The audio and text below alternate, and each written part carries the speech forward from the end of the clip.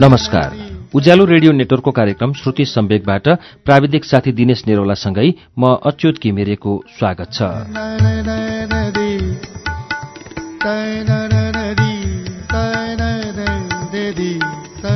श्रुति सम्वेकको आजको श्रृङ्खलामा पनि मैले खगेन्द्र संग्रौलाको उपन्यास जुनकिरीको संगीत लिएर आइपुगेको छु। जुनकिरीको संगीत मैले गएको साता 21औं श्रृङ्खला वाचन गरेर छोडेको थिएँ। आज यसै पुस्तकको 22औं श्रृङ्खला वाचन गर्छौं।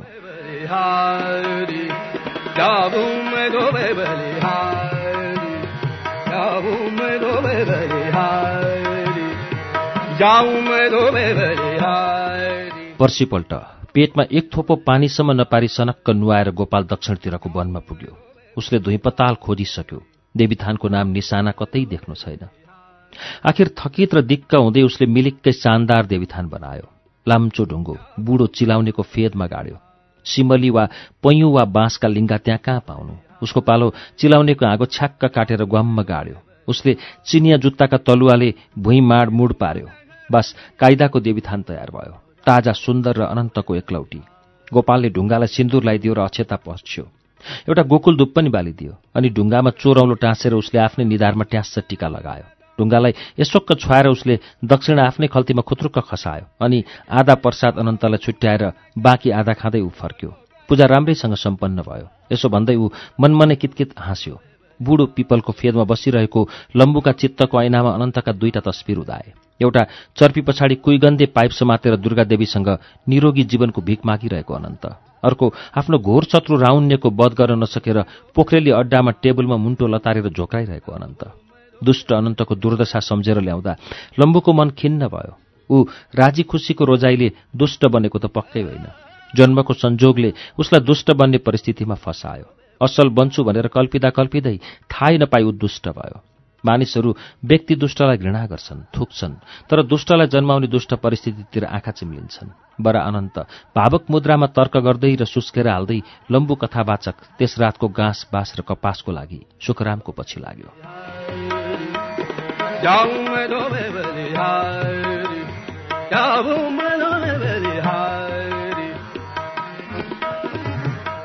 खानापछि लम्बु चुरोट उडाउँदै के थियो। कुल्मीको गाइने टोलकी मखमली कमिनी टुप्लुक्क आइपुगी। उसले काखमा 2 महिनाकी छोरी बोकेकी थिए।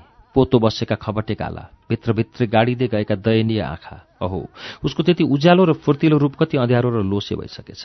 म त पोइको पिञ्जरा परे सर। मखमली दुःखका बात कहन थाली। पोइको बानी थोरै थोरै सप्रेको थियो, फेरि सडो। मखमलीले पहिले र अहिलेको लोग्नेको दाँजो गरी। पहिले अन्नपात हुँदा घरैमा रक्सी पारिन्थ्यो। हुँदा खान्थे, नहुँदा तालुमा हात राखेर त्यत्तिकै बस्थे। अहिले दोकानै पिच्छे 52 पोकाको बिगबिगी छ। लोग्ने मान्छे काममा जान्छन्। 52 पोके साउलाई ज्यालाको पैसो बुझाउँछन्। 52 पोका घुट्क्याउँछन् र बाटामा कसैलाई पिट्दै कसैको पिटाइबाट रगतपछि हुँदै राति अबेर घर आइपुग्छन् अनि आफूलाई पिट्नेसँगको रिस पनि स्वास्नीमाथि पोख्छन्। पहिले ज्याला निमेकको 2-4 पैसो ल्याउँथे सर। अहिले 1 पैसो ल्याउनन्। अर्को आन्दोलन उठाउनु पर्ने भने। तर पछि उसले खुइया सुस्केर हाली अनि चोरौलाले आँसु पुछेर भनी, गाम फुटेर पहिलेकै नर्कतिर झरो सर। सबै भत्कियो, सबै भाँडियो, सबै नासियो। मखमली बोलिरही। ऊ चुलो चौको, खेतबारी, धारा चौतारी र दाउरा घाँसको सेरोफेरोकी कैदी चरी थिए। छलफलमा भाग लिन ऊ कुचमाबाट बस चढेर पोखरा पुगी। पोखराबाट बेगनास पारी पुगी। कैदमा कुँजिएका पखेटा फिजाउन पाउँदा हर्क र उमङ्गले उसका भुइँका खुट्टा थिएनन्। मेरा बाबै, संसार कति ठुलो, कति फुक्का हो, उसलाई यस्तो लागेको थियो। पछि उही सिमरिङको रोग सल्केर महिलाहरूका चित्त फाटे। चित्त फाटेपछि बल टुट्यो। बल टुटेपछि लोग्ने मान्छेहरूले गम पाए अनि जुवा, रक्सी र पिटाइका पिराहा कथा उही डरलाग्दो रूप लिएर फर्के। मखमली पहिले लोग्नेका आँखा छलेर बेलुका गीत गाउने, नाटक सिक्लाई गर्ने र बात मार्ने ठाउँमा जान्थे। अचेल सुखरामलाई यो डाँडो र त्यो डाँडोमा आइजाइ गर्दैमा ठिक्क छ। सुखराम नभए पनि भँगेरे कान्छो त थियो। उसले जो भएका गाई गोरु र बाख्रा कुखुरा कौडीको भाउमा साउला सुम्प्यो। त्यतिले नपुगेर 1 थैलो ऋण काट्यो अनि दलाललाई 70,000 नखत चढाएर काम खोज्न अरबी मरुभूमितिर लाग्यो। ऊ पर्यो गाइने टोलीको रानो। ऊ जानु के थियो। गाइने टोली रानो हराएको मौरीको गोलो जस्तो भयो, रनभुल्ल।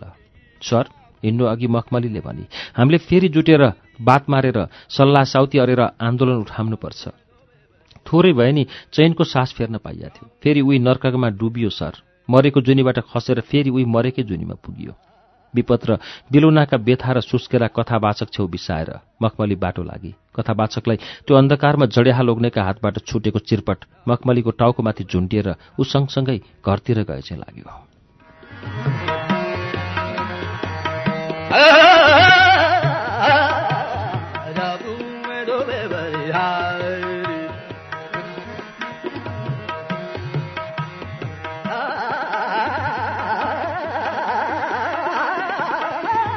कथावाचक गाउँ गाउँ चाहेर महिना दिनपछि हिरालालको नाङ्गो दोकानमा पुग्यो। त्यहाँ मिल्मीबाट फर्केको किस्ने भेटियो। उसले लम्बुलाई एउटा गोप्य कुरो भन्नु थियो। लाज र धकले गर्दा उसले भन्न सकेको थिएन। आज त जसरी पनि भनेरै छाड्छु। ऊ लम्बुको बाटो हेर्दै थियो। हिरालालले तेरो कुरो तैँले आफै भनेको जाति, तैँले नसके म छँदैछु भनेर उसका चित्तको भारी हलुङ्गो पारिदिएको थियो। माइला बा, त्यो कुरो किस्नेले हिरालालकै मुख ताक्यो। उसको हृदयमा एउटी ठिटीको आँखाको मुस्कान नाचिरहेको थियो। ठिटीको नाउँ थियो नेप्टी दमिनी। ती थिए ओल्लो र पल्लो गाउँका अल्लारे ठिटाठिटी। स्कुलमा धुलामा बसेर 3 किलासम्म सँगै पढेका। बाटाघाटा चौतारी देउराली, वनपाखा र मेलापातमा कति कति पटक भेट भएका अनि दिल खोलेर हाँसखेल गरेका। महिला छलफल कक्षामा तिनको नाता झन् गाढा भयो। कक्षामा अरू सबै सर्किनी जातका थिए। दमिनी जातकी ऊ एक्लै थिए। ठूला सर गयल परेका दिन किस्ने कक्षामा अक्षर र अङ्क सिकाउँथ्यो। 3 कक्षासम्म पढेकी भन्नु मात्र थियो। नेप्टीले एक जात जानेकी थिएन, न पढ्न न लेख्न। आफ्ना जातका आमा र दिदी बहिनीहरूलाई किस्ने हात समातेर यता तान, उता घुमाऊ, यसै फर्काऊ, उसो लर्काऊ भन्दै सिकाउँथ्यो। एक दिन ऊ पत्तै नपाई नेप्टीका हात छुन पुग्यो। ऊ झसङ्ग भई उसले लज्जालु आँखाले किस्नेलाई यसोक्क हेरी। उसले ती आँखामा असहज भावना झल्केको छनक पायो। सिकाउनको आतुरी थियो। ती आँखाको अर्थ ठम्याउन उसलाई फुर्सदै थिएन। किस्नेलाई भने त्यो सब सहज र स्वाभाविक लाग्यो। ऊ गुरु, ऊ चेली, आखिर यो जात र त्यो जातले के फरक पर्छ?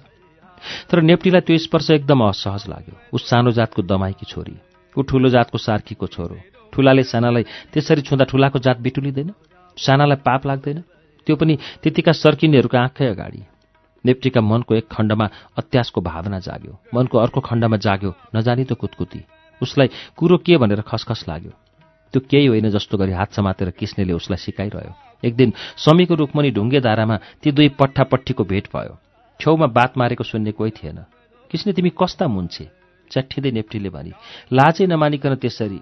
नेप्टीले यो के भनेकी हो? किस्ने जिल्लियो। नेप्टी तिमीले कोसँग बात मारे हौ? कतै सपनामा? हेर यिनले बुझ पचाउन कस्तरी जाने? लेख्न सिकाउने न्यु पारेर अर्काको हात त्यसरी समाउने? त्यतिका आइमै मुन्छेका अगाडि? हेर नेप्टी, मलाई यो कुरो केही जस्तो लागेको थिएन। किस्नेले सोझो कुरो सोझै भन्यो। म सिकाउने त सिक्ने। तैँले जानिनस्, मैले तेरो हात समातेर सिकाइदिएँ। त्यो कुरो त्यहीँ सकियो। सकिन्थ्यो त्यहीँ। आफूलाई कस्तो कुतकुती लाग्यो, देख्नेले के भन्यो होला भनेर आफूलाई कस्तो हत्ते भयो। हजुर त्यो कुरो त्यहीँ सकियो रे। तिमी त कस्ता मुन्छे? नेप्टीको कुतकुतीले किस्नेका चित्तको तलाउमा एउटा रङ्गीन फोको उठाइदियो। एक कुरो त्यसो भयो? नेप्टीलाई किन त्यसरी कुतकुती लागेको? समयसँगै तिनको बोलचालमा मायालु घोचपेच र रङ्गीन ठट्टा बढेर गयो। नेप्टी, तेरा चित्तको त कुतकुती छँदैछ कि हरायो? छ्या, यी त कस्तो लाज नभएका मुन्छे। बुरु, तैँ लाज नभकी। मेरो चित्तमा केही थिएन के अरे? तैँले भनेपछि त्यताको कुतकुती यता सल्क्यो। त कस्ती रोग सल्काउने केटी मुन्छे। मारिदिन्छु अहिले। म पत्याउन्न के अरे? त्यसपछि एक्लै भेट्दा ती एकअर्कालाई ट्वाक्क टक्करी लाउन, जिस्क्याउन र जिस्किएन, कुतकुत्याउन र कुतकुतिन थाले। हली आन्दोलनको सूचना टाँस गर्ने र हुइयाँ फिजाउने तन्नेरी अगुवा किस्ने भयो। एक हातमा आँसी र अर्को भाँटो बोकेर फरिया उचाल्दै, आली नाग्दै, धुलो उडाउँदै, जोतारा फुकाउने र काट्ने एउटी तरुणी अगुई नेप्टी भई कक्षाबाट थालिएको तिनको कुतकुतीको साइनो सङ्घर्षको मैदानसम्म जाँगियो।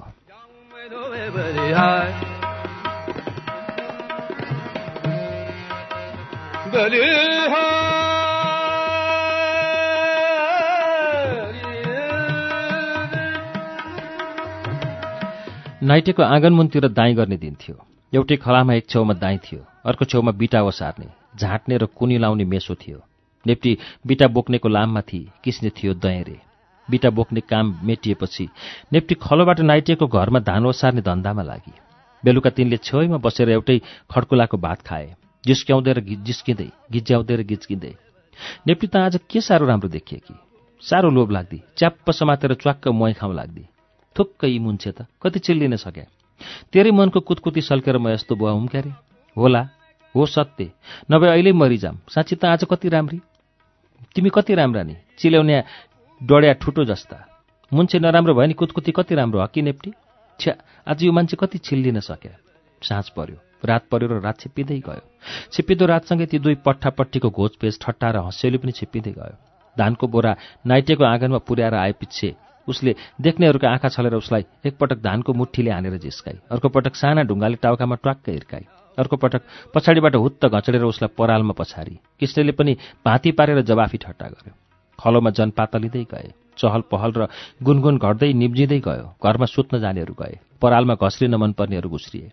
कतिपय पट्टापट्टीहरू सल्लाह साउती गर्न कतै आलिमुनि ओझेल परे। अब खलामा बाँकी रहे उनै एक जोडी पट्टापट्टी, किस्ने र नेप्टी। जिस्किँदै किचकरिँदै र इत्तरिँदै जाँदा किस्नेले नेप्टीको बटारिएको नारी ट्याप्प समात्यो। छि तिमी त लाज शरम एक जात नभएको मुन्छे। नेप्टी तिर्खा लाग्या छैन, हिँड धारामा जाम। नाइ मलाई डर लाग्छ। के को डर? तिम्रो। मलाई एक्लै जान डर लाग्छ, हिँड्न। के को डर? बाघको। जान्न जान्न भन्दा भन्दै नेप्टी धारातिर अघि लागि। किस्ने उसलाई लखेटे चाहिँ गर्छ बिस्तारै, नेप्टी लखेटी चाहिँ गर्छ बिस्तारै।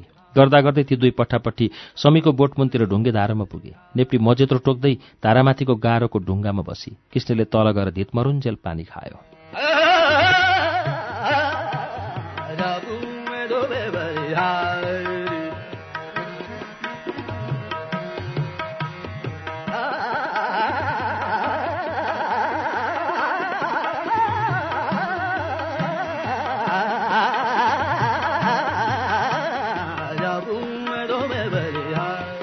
नेप्टी तँलाई तिर्खा लाग्या छैन? नभए यहाँसम्म किन आउँदियौ फाँक्कैमा? किस्नेले एक अन्जुली पानी हुत्त मास्तिर हुत्यायो। पानी नेप्टीका खुट्टामा बर्सियो। अन्जुलीमा पानी ल्याइदिउँ? नाइ।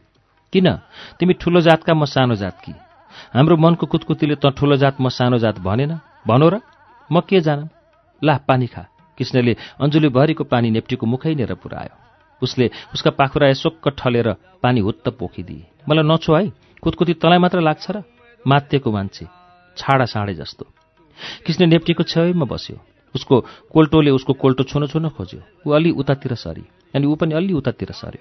किस्नेले सुस्तरी पाखुरी उठायो, पाखुरी तन्कायो र हल्का ढङ्गले पाखुरी नेप्टीको गर्दनमा बेर्यो। उसको पालो बिजुलीको चालमा उसको पाखुरी झट्कारिने गरी पन्छाई। मलाई नछौ है, लाडिदे उसले भनी। हिरामोतीको ज्यान हो के अरे छुने नहुने? हिरामोती? यो त साना जातको ज्यान हो, छोए तिम्रो जात जाने। किस्नेले नेप्टीलाई अँगालो मार्यो। उसले उसको पाखुरी सुस्तरी पन्छाउन खोजेर पुग्दो बल नलगाई त्यत्तिकै छाडिदिए। नेप्टी, त मसँग बिहा गर्छेस्? तिमी ठुला जातका, म। उसले उसलाई पुलुक्क हेरी।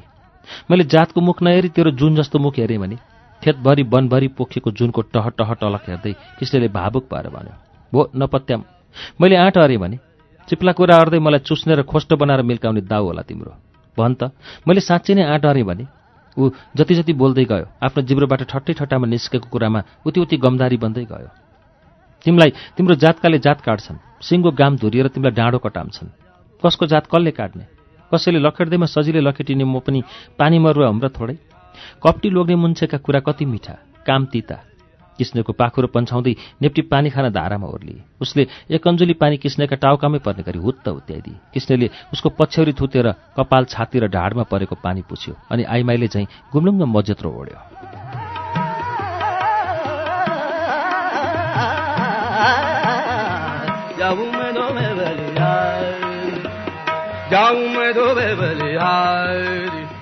लोग्ने मुन्छे भरनी कति नखरा पार्न जाने।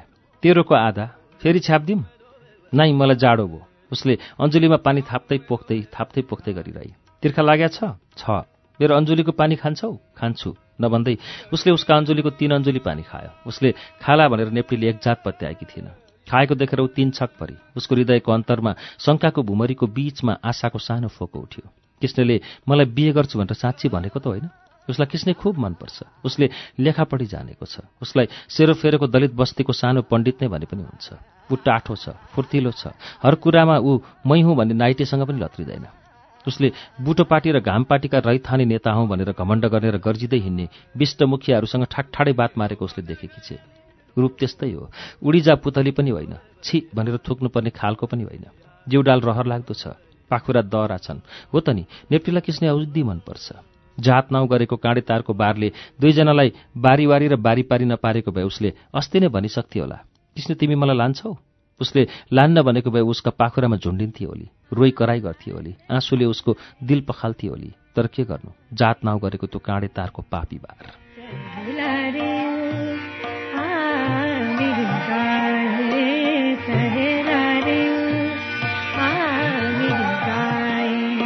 सप्त सुरण के वेद सुनाए सहेलारे। दित मर्ने गरी पानी पिएर 2 छिटाठिटी खलौतिर हिँडे।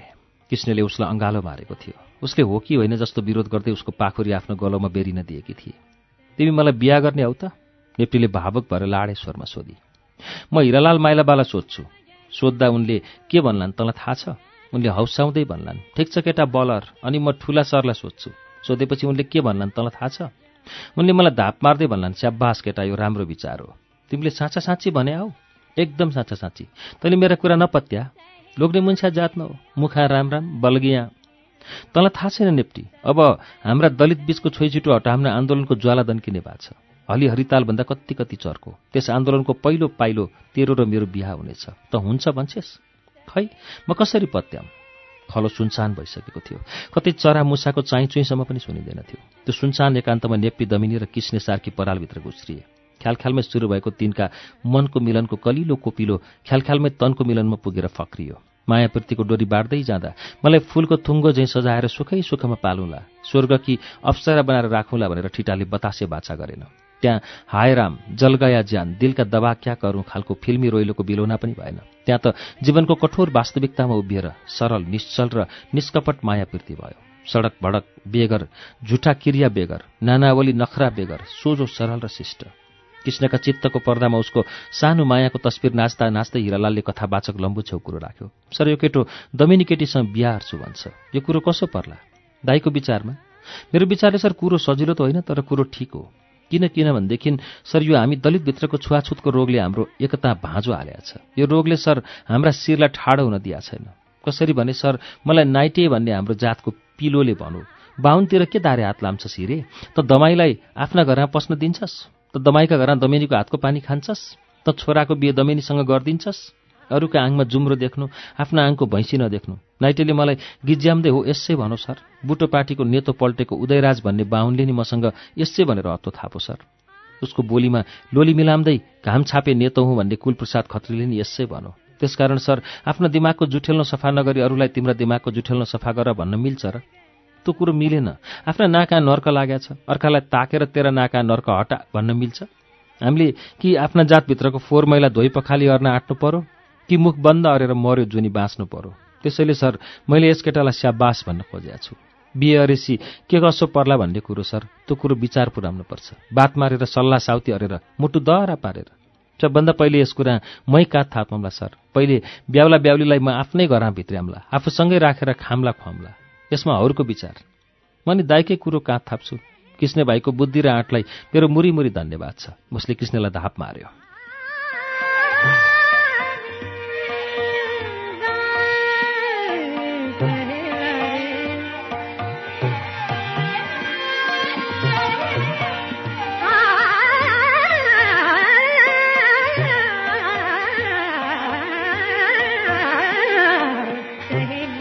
कथावाचकलाई विदा गर्न हिरालाल र कृष्ण तल समीचौरसम्म झरे। छुट्टिने बेलामा हिरालालले प्रस्ताव राख्यो, सर, हामीले हाम्रो बाहाँभित्र परेका 30 गामका अगुवालाई जुटाएर दरो निर्णय गर्नुपर्ने बेला भइछ। रात रहे अग्राक पलाम्छ सर। माथि शेषकान्त सरलाई भन्दिन होला, हामी भेलाको तिथिमिति तोकेर निम्तो पठाउँछन्। समस्या पर्यो भने तालुमा हात राखेर झोक्राएर बसिन्न सर। जुन अटेर अक्किल घुमाएर मुट्ठी कसेर मुटु दह्रो पारेर केही अर्न खोज्ने हो। एक बारको जिन्दगीमा कि गरी छाडो कि मरी छाडो सर। कथावाचक मोदी नदीतिर ओह्रालो लाग्यो। उसले आफू आउले गाउँमा पाइला टेकेदेखि अहिलेसम्म खनेको गोरेटोको चित्र मनका आँखाले ठम्याउन खोज्यो। सग्लो गोरेटो कतै देखिएन। एउटा पाइलो यहाँ छ, अर्को पाइलो वहाँ छ। एउटा पाइलो एकातिर फर्केको छ, अर्को पाइलो अर्कोतिर फर्केको छ। जसरी पाइलाहरू छिन्न भिन्न भएर अलपत्र परेका छन्, उसरी नै दलितहरूका चित्त फाटेर तिनको एकता छिन्न भिन्न हुँदै अलपत्र परेको छ। बरपिपल चौतारीमा लालु भन्ने गोपीलाल कुर्लिँदो छ। यी गुका लिडाहरूको फुर्ती पानीको फोका हो चरेनदेखि। जुन दिन दारीवाल नागा भागे त्यही दिन झ्याट्ट फुटो त्यो फोको चरेनदेखि। गुल्मीको नाइटे त्यसै भनिरहेको छ। मिल्मीको पण्डित केशवानन्द उपाध्याय त्यसै भनिरहेको छ। सिमरिङकी जमुनीका थाप्लामा हुल्या गोल्छेका हातको खुकुरी झुन्डिएको छ। मिल्मीका सयपत्रीका थाप्लामाथि मुसेकामीका हातको चिरपट उठेको छ। नाना ओली आपतको घेरामा निसासिरहेका मानिस काठमाडौँतिर उदास आँखा तेर्साउँदै दुखेसो गर्छन्। हामीलाई उर्लदो भेलमा छाडेर कपिल र शेषकान्त भन्ने ठूला सर कता अलप भएका हुन्। अझ त्यसमाथि पोखरेली अड्डाका अगुवा अनन्त खनालका अनन्त कथाको उपद्रो।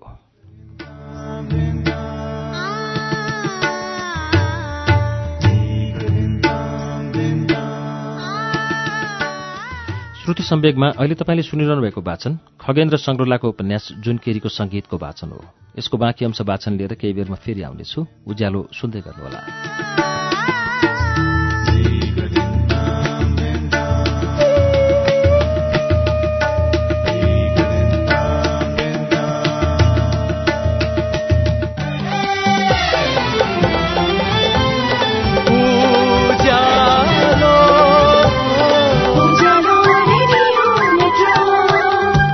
सीधा कुरा प्रश्न विचार उज्यालो रेडियो नेटवर्क।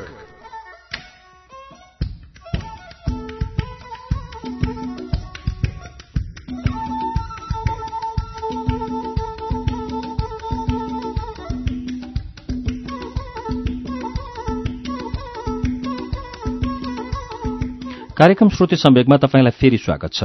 श्रुति सम्वेग तपाईं उज्यालो रेडियो नेटवर्क काठमाडौँमा 90 मेगाहर्जसँगै देशभरिका विभिन्न एफएम स्टेशनबाट एकैसाथ सुनिरहनु भएको छ। श्रुति सम्वेगमा हामी खगेन्द्र सङ्ग्रौलाको उपन्यास जुनकिरीको संगीतको वाचन सुनिरहेका छौं। अब यसको बाँकी अंश वाचन सुनौं।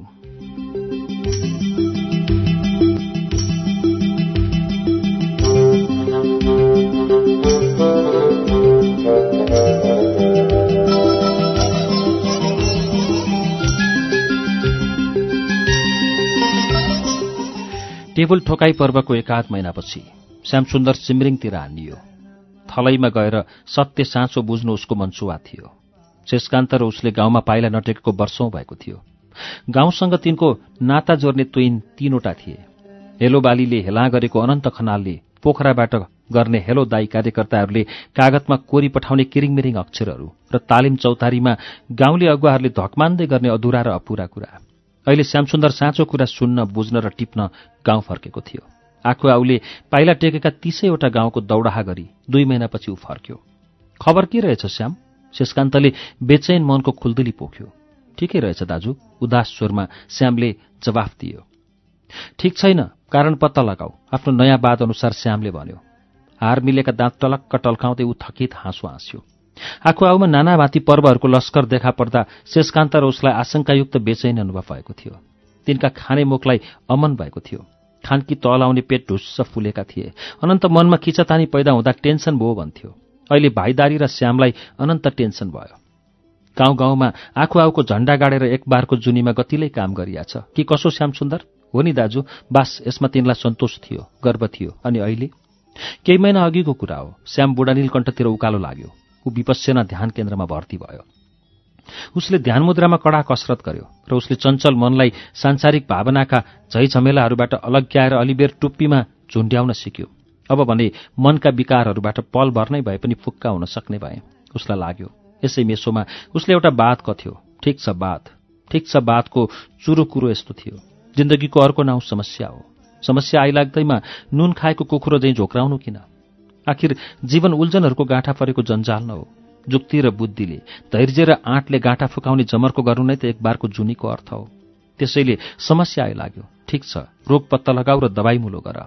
श्याम एउटा उदाहरण दिएर ठिक छ बातको अर्थ खुलाउन खोज्थ्यो। खोरमा विकासी कुखुराको खेती गरिएको छ। कुखुरा छेर्न थाले भन्दै तालुमा हात राखेर झोक्राउँदा कुखुरा सधैँ हुन्छन्? हुन्नन्। रिपट ठिप्लेर आएछौ श्याम, कसो? शेषकान्तले छड्के हान्यो। ठिक छ दाई, थिति बेठिक छ, त कारण पत्ता लगाऊ अनि कर्तव्यको गोरेटीतिर लम्क। थट्याइलो पाराले बोल्दै ऊ फिस्सा हाँस्यो। श्यामसुन्दरले आखु आउको यथार्थ आस्थाबारे शेषकान्त छेउ रिठ्ठो नबिराई रिपोर्ट पेश गर्यो।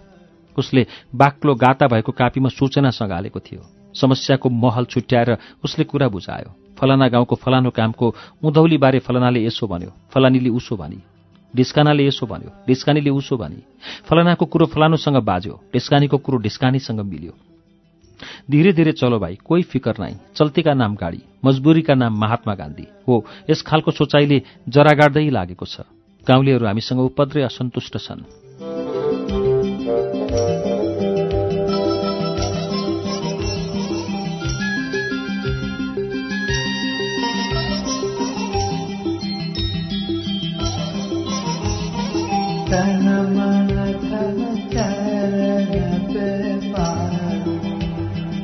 कसैले त आखु बहामा गिर्यो भन्न नि बाँकी राखेनन्।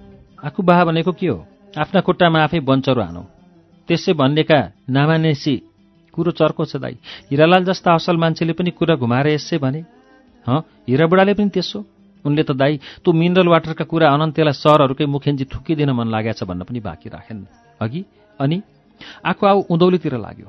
यसले ढाकेको ठाउँ खाली हुँदै गयो अनि थाले खानाका काल र कुइगन्दी विकासीहरू हानथाप गर्दै खाली ठाउँ भर्न। दुई कुममा दुईटा झोला झुन्ड्याएका छन्। एउटामा विदेशी ठगको जनका मन हेर्ने विकासे बुटी छ, अर्कोमा सुर्काने पारेको डोरी छ। पहिले बुटीले लोभ्याएर धरापमा पार, पछि घाँटी घाँटीमा सुर्काने कस। बास तिनको दाउ यस्तो छ। के को धराप र के को सुकार्ने, ऋणको धराप र गुलामीको सुकार्ने। भाइदारीको अनुहारमा छिनबार मलुवा मुस्कान नाच्यो। बास बास ठिक छ, बादीले अहिले भने ठिक भयो। श्यामले कुरो टुङ्गायो। दलितहरू तीसै गाउँको भेला डाक्ने धुनमा छन् दाई। तालिम चौतारीमा न सिमरिङमा। यस्तो बेला सिमरिङमा पुलिसले माओवादीको न्युमा धावा बोल्दैन भनेर सोधेनौ त? पुलिस आइलागे जाइलाग्ने हो भनेका छन्। पोखरातिर कुदेर कतै पुग्ने आँट आएन भनेका छन्। सके गाउँमै गर्ने, नसके गाउँमै मर्ने हो। तिनको मुखमा एक मुखको बोली यस्तो छ। यो सबलाई तिम्रो ठिक छ बादले ठिक भनेको छ होइन? ठिक छ दाई, कारण पत्ता लगाऊ, रोगसँग भिड, झोक्राएर मनमा टेन्सन लिएर सुस्केर हालेर के लछारपाटो लाग्छ। ठिक छ, कारण पत्ता लगाऊ, विवेक आँट र एकता साथ हिँड। श्यामसुन्दरले गिजामा बलवान छाप खैनीको अर्को घान हाल्यो। शेषकान्तका चित्तको धमिलो ऐनामा भ्रमका अनेक पर्दा उठे। पर्दा नम्बर 1, पर्दा नम्बर 2, पर्दा नम्बर 3।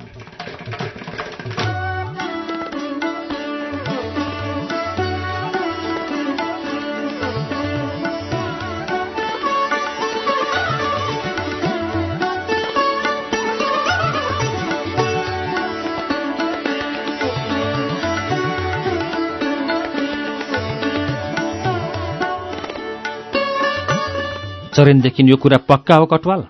पञ्चायन पूजा गरेर 3 धर्के चन्दन लाएर बाहिर खाटमा बसेको लाल हुँ भन्ने गोपीलालले उसके कान्छीले टक्राएको तमाखु गुडगुड तान्दै सोध्यो।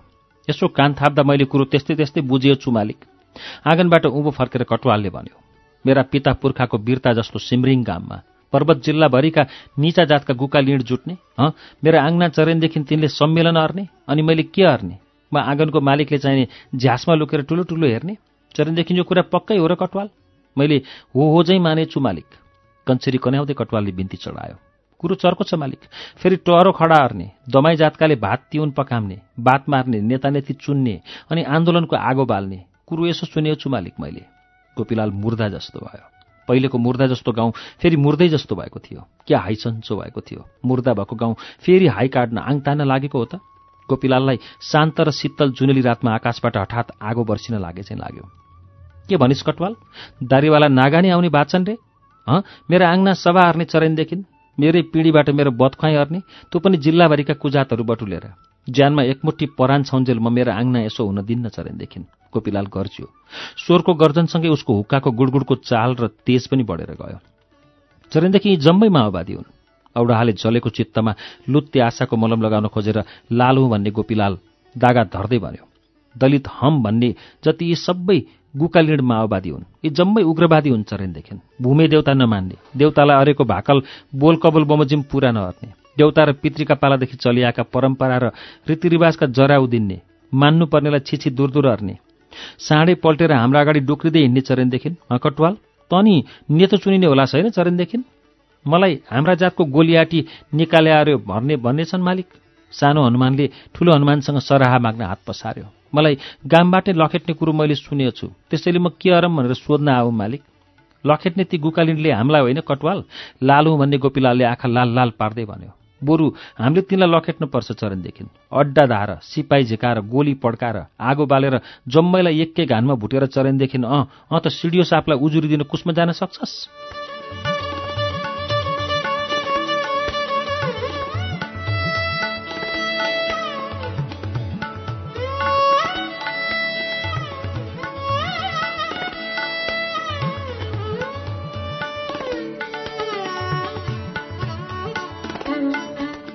कटवाल झसङ्ग भयो।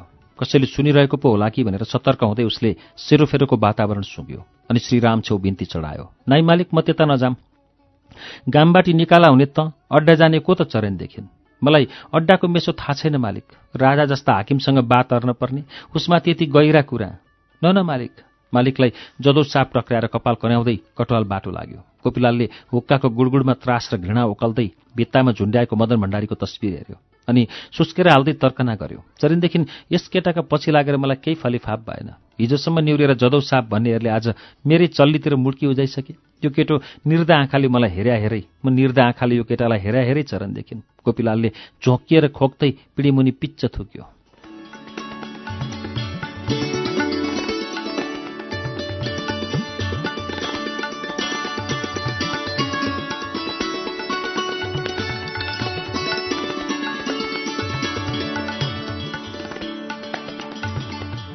नभन्दै चिम्रिङमा दलित सम्मेलन भएरै छाड्यो। त्यही ठाउँ हो जहाँ दुई दारीले पाइला टेकेपछि पहिलोपल्ट आउँ कि नआउँ गर्दै गाउँलेहरू जुटेका थिए। त्यही ठाउँ हो जहाँ टहरो उभ्याएर पहिलोपटक जिन्दगीका सुख र दुःख, सपना र सङ्घर्षका बात मार्ने कक्षा चलेका थिए। हावा र पानीले गलाएका टेका र घोचा, डाँडा र भाटा उखेल्दै र झिक्दै यता र उता आइजाइ गर्नेले लौरा टेक्दा र बोक्दा टहरो अलप भइसकेको थियो। त्यही टहराको सम्झना र सम्मानमा त्यही ठाउँमा अर्को टहरो खडा भयो। प्लास्टिकको छानो र प्लास्टिककै बार भएको टहरो। टहरामुनि पर्वत जिल्लाका 30 गाउँका 60 जना जुधारू दलित जुटे। प्रत्येक गाउँबाट एकजना महिला, एकजना पुरुष। घरबेटीको नाताले सिमरिङका थप 5-7 जना भेलामा सामेल हुन पाए। टहराको ढोका बिनाको ढोका बाहिर अचम्मको दृश्य देखियो। त्यहाँ नारा र फाली, घन र छिनो, करौती र आँसी, राँबो र बसिला, अनौ र तोकमा, चुलेसी र आराको थुप्रो थियो।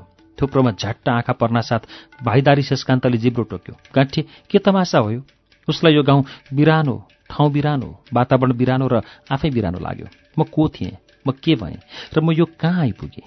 कति वर्षपछि शेषकान्तलाई देख्न पाउँदा रैथानेहरू रमाए। तिनलाई पहिले दुई दारीले गरेका नानावली नाटकको झलझली याद आयो। कोसिस र खिचातानी, उल्लास र उमङ्ग, उत्तेजना र जोशले कति जिउँदा जाग्दा थिए ती दिनहरू। ती दिनको यादसँगै उनीहरूलाई एक मन रमाइलो लाग्यो, अर्को मन नरमाइलो पनि लाग्यो। दुई दारी कतै शून्यबाट गाउँमा प्रकट भएर उदेकको चहल पहल गर्दाको रमाइलो, गाउँ छोडेर गएपछि तिनले फर्केर नहेर्दाको नरमाइलो। शेषकान्तलाई हेर्दै ती गुनगुनाउन थाले, मेरा बाबै ठुला सर नै आउनुभएछ, हामीलाई माया मार्नुभयो जस्तो लागेको थियो। मेरी आमै सरहरू झुलुक्क झुल्किन भयो, अलिबेरमै झ्याप्पै अस्ताउनु भयो, हामीलाई कस्तरी न्यास्रो लागिरहेको थियो। गाँठे, सरलाई देख्न त देउतालाई देख्न जत्तिकै गाह्रो पो भयो। शेषकान्तलाई नमज्जा लाग्यो। त्यतिका दिनसम्म सिमरिङे जनसँग नङमासुको साइनो गाँसेर बसेको मान्छे हो। अहिले उही मान्छे गाउँको बिरानो पाउनु जस्तो भयो। उसलाई आफ्नो यात्रा हिँड्दैछ, पाइला मेट्दैछ जस्तो लाग्यो। उसको मन त्यसै भरङ्ग भयो।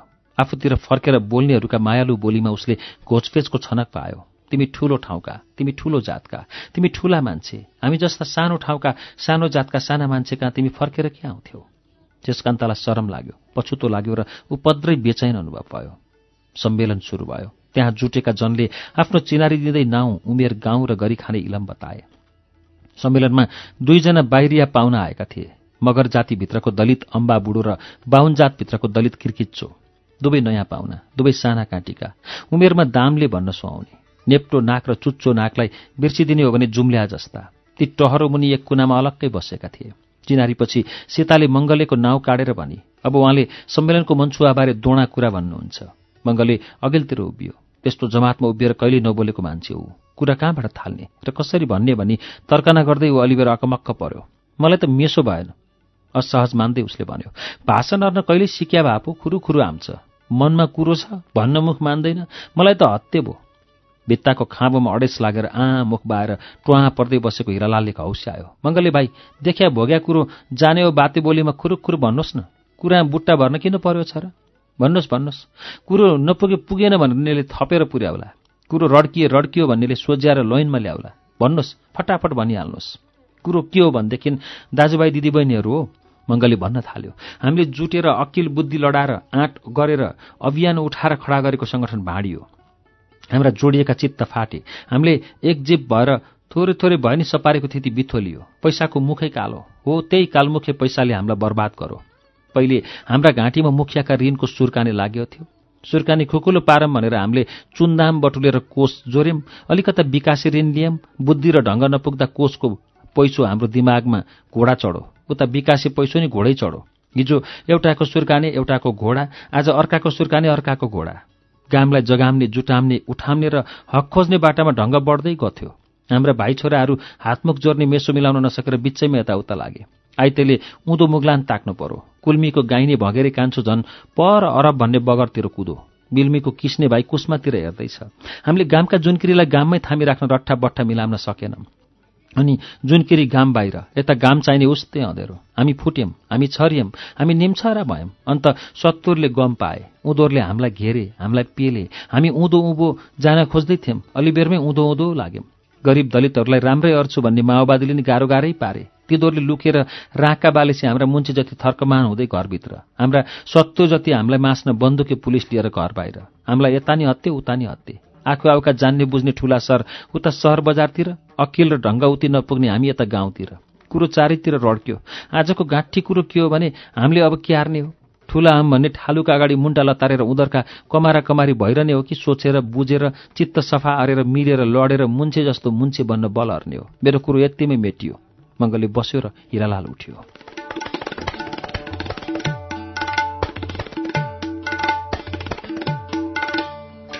कसैले तनी भनौ भने यसो भनौँला भनेर मैले सोच्यो जति कुरो मङ्गले भाइले अहिले भर्खरै भनिसक्नुभयो। अलिबेर गम खाएर हिरालाल बोल्न थाल्यो। जतिसुकै निचोरो नि कुराको रस त्यही हो। म एउटा कुरो के थप्छु भने हामीले सल्लाह साउती अरेर एक भएर हक इज्जतका लागि लड्नुपर्छ। हामीले यो सुँगुरको जस्तो जिन्दगी फेर्नुपर्छ। कसैले मलाई यत्तिकै पुग्या छ भन्छ भने त्यसले घाँटी यहाँ सुर्काने कसेर मोरे हुन्छ। मेरो कुरो नि मेटियो। हिरालाल बस्यो र जमुनीको पालो आयो। आधा पेट खाएर पनि पुटुस्स गाला, भारी बक्ता बक्ता अररो र दह्रो भएको गर्दन, उस्तै दरा पाखुरी, हल्का कलेजे रङका ओठ र उस्तै रङका गिजामाथि टलक्क टल्किने दाँत, भित्र कतै बुतबुते लुकी बसे जस्ता झरिला आँखा, जमुनी रणचण्डी जस्ती देखिए। जिन्दगीमा दुःखै दुःखका बात मात्रै कति भन्नु? ऊ भन्न थाली। गामको हिजोको थिति र आजको थिति सम्झिँदा रुन मन लाग्छ। आखु आउले गाममा झिल्का उप्चाउन थालेपछि गाम थोरै थोरै उजेलो भएको थियो, सपनामा नि नचिता जस्तो। मेरे बुढा पहिले कस्ता थिए, पछि कस्ता भए थिए। पहिले गामभरि सबैले उनलाई हुल्या गोल्छे भन्थे, पछि उनको बानी बेहोरी फेरेपछि सबैले उनलाई शीतलु गोल्छे भन्न थालिरहे। आज त फेरि उस्ताका उस्तै। कहिले नबिर्सिने एउटा कुरो म भन्छु। एक दिन कुवामा पानी लिन गएको थिएँ। मलाई बेसकरी हतार थियो। पहिले मेरो गाग्री भर्देऊ न मुखिनी भनेर चन्द्रे मास्टरकी स्वास्नीसँग बिन्ती अरे। त्यसले त रन्नी भनेर मलाई मुख छाडी। मैले किन हेलार छेउ मुखिनी, हाम्रा आँगनानी कलधारा पानी आउने भएछ भन्दा यसले यी तेरा कलधारा पानी भनेर फरिया उचालेर देखाई। पछि हामीले नि कलधारा पानी खान पाउनु पर्यो भनेर त्यसको पोइ चन्द्रे हात पसार्न हाम्रा थाङ्ना आयो। मैले नि उसकी स्वास्नीले जस्तै अरेर यी तँलाई कलधारा पानी भनिदिए। त्यसरी बोल्न हाम्रो आँट बढ्यो थियो। उनीहरूले हाम्रो अगाडि निउरिनु पर्यो थियो। हामी एकजिप हुँदा हाम्रो बल बढ्यो थियो, उनीहरूको बल घट्यो थियो। हाम्रा ढलेका शिर उठेका थिए, उनीहरूका शिर ढलेका थिए। पछि थिति बिग्रिन थालो। यतै पहिरो उतै पहिरो, माथि पहिरो तल पहिरो। हामी फेरि पहिरामुनि पुर्यौँ। गाममा आकाशाटी झिलिक्क उल्का खस्यास्तो भयो। उल्का आकाशमै बिलायो, उजेलो उतै हरायो। मेरो आखिरी कुरो के हो भने हामीले मसिनोसँग बात मारेर फेरि उठ्नुपर्छ। मेरो कुरो नि मेटियो।